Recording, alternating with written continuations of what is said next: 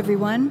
I'm Jensine Bard, and welcome to Testimony, where truth is told, lives are changed, and hope is given. Revelation 12:11 tells us that we overcome by the blood of the Lamb and the word of our testimony. A testimony of your story for His glory. So what's not to like about identical twins, serial entrepreneurs, media sensations, author of several books, and the kind of winning personality that makes even the worst critic soon become the most enamored fan? Well, not quite. Not every critic. Let me explain. These successful real estate entrepreneurs had already garnered numerous awards and were the pinnacle of success when reality TV show giant HGTV came knocking. The promise? Their own, quote, flip it forward reality TV show, a dream come true, with flip it projects already in the queue. So what happened? Simply said, they spoke their biblically based values on same-sex marriage and the abortion issue and were fired. One might say, quote, crucified for it. With the social media frenzy that painted the twins as hate mongers and therefore must be stopped at all costs, and all because they refused to bow at the altar of compromise and corruption for a worldly prize.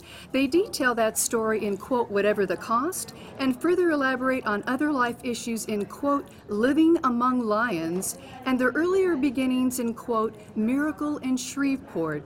And now, with their latest, Bold and Broken, bridging the balance between heaven and earth, the immensely popular duo in life, in business, in faith, and family, the real reality, share even more and take us even deeper for such a time as this. Ladies and gentlemen, it gives me great joy at NRB 2019 in Anaheim, California to bring to you Jason and David Benham, the Benham brothers. Jason and David, welcome to Testimony. Thank you for having us. That was the best introduction Wasn't it epic? we have ever had. Yeah, That is it awesome. is definitely phenomenal. Well, you are worthy of all of that and more, and I'm just so grateful for your life, your work, and your testimony. So let's get right to it in our brief time here today. Why did you write Bold and Broken, and what makes it different from all the others? Well, this is Jason speaking, and the reason why we wrote Bold and Broken was because we see a gap that exists in our culture today that's much like the gap that we read about in Ezekiel 22, where God said through his prophet Ezekiel, I looked for a man who would stand in the gap, but I found none. See, there's a disconnect. There's a disconnect between heaven and earth, and Jesus teaches us to pray, your kingdom come, your will be done on earth as it is in heaven. It's not just as much about a prayer as it is participation, where God wants to bridge that gap, that disconnect, by using people to be that bridge. But the problem is that it's going to require boldness for us to do that. There's ditches on both sides of that road. Boldness apart from brokenness makes a bully.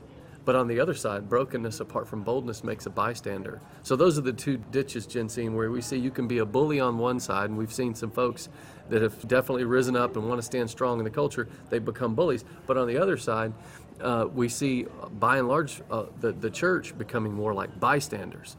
And what David and I wanted to write this book for was to teach them that if you truly stand boldly, fueled by your brokenness, you will become a bridge that connects heaven to earth. That's what God is calling Christians to today, is to stand boldly for Him on that foundation of brokenness, to bring that connection.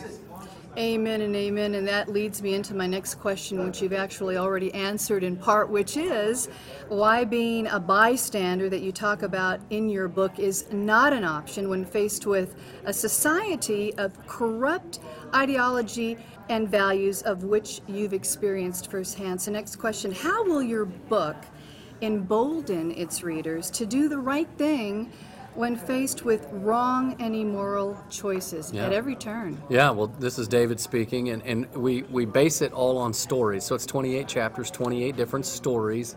Many of our stories, some from our family members, and then various other leaders across the country, on very simple, practical ways where they were bold in their faith.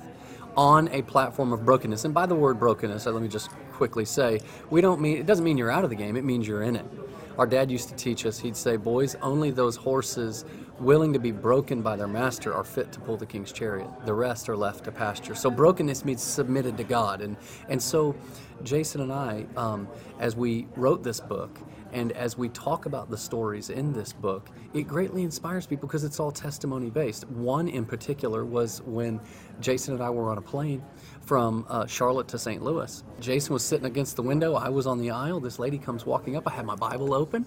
And she said, well, I'm sitting in between you. So I hop up, help her to her seat. I sit down. She just looks over at me and goes, I just want you to know I'm a flaming liberal feminist and I believe nothing like you. And I just started laughing. I was like, my name's David. It's nice to meet you. It's just really kind of funny how that happened. Well, long story short, I just felt the Holy Spirit prick my heart and say, minister to the person. Don't just try to prove your point. Because oftentimes we try to prove our point and we really ignore the person. And so Right. I just began asking questions, and then over a period of about an hour, the next thing you know, she's opening up her life to me, and I felt the Lord wanted me to begin to speak to her out of Psalm 139. So I asked her if I could read Psalm 139 to her, and she said yes. I started reading. I got 2 verses in, and she just starts bawling her eyes out. Now we're at 30,000 feet. Jason's ugly face snoozing against the window. He has nothing to do with, and she's bawling her eyes out. And she goes, I can't believe I'm telling you this, but I was adopted at birth, and I always have a recurring dream in my adult years that I'm in the incubator and I'm looking up at the doctors and the nurses and I'm yelling at them, don't worry about me, I'll take care of myself. And I thought, man, she got to the root of her feminism right there from the very beginning of her life. And so I began to minister to her and give her verses to talk about her identity in Christ and how she can turn to the Lord, and in all of the abandonment and rejection issues that she felt can be healed in Christ. And I'm telling you, it was a supernatural moment where I was bold to tell her the truth, but I was also broken and willing to connect heaven to earth for her. Amen and amen. And that's what the Christian life is all about. We're supposed to go out and impact our culture. You two are serial entrepreneurs. You have business all over the United States and the world, as I've been able to learn. You're impacting your employees. From a media standpoint, God has raised you up for such a time as this. You're twins. You're, I think I have this right, 43. Yes. So you're just spring chickens. Funny. You're just getting started, and you live down the street from one another, and you're the father of 5 and 4 respectively, I think. Right. Beautiful wives. And so you have all of this going for you. Why not just cruise and call it good? That's such a great question. And you know what? There are sometimes the temptation to do that. But we know that we are called. I mean, Matthew 28, Jesus is very specific when he, just before he ascends up into heaven after the resurrection, and he's like, you got to go into all the world and make disciples of all nations, which is to make disciples and make Jesus followers of all people who exist in nations. We have a mandate. We can't pull out of the fight. And so David and I recognize that we want every single human being to experience the blessing of freedom in Christ. But in order to experience that blessing, you have to stay inside his boundaries. Just like you are in relationship with your husband, or I'm in relationship with my wife, David is with his wife. Love is compassion with standards, that you have to abide by certain standards to be able to receive that compassion. And so God wants that for every single human being. And he and I and you and every Christian listening to this has a mandate to get out there and to do the same thing. Amen and amen. How did you two develop your deep faith? It's one thing to grow up in a Christian home, but developing your own deep faith doesn't happen on its own. No.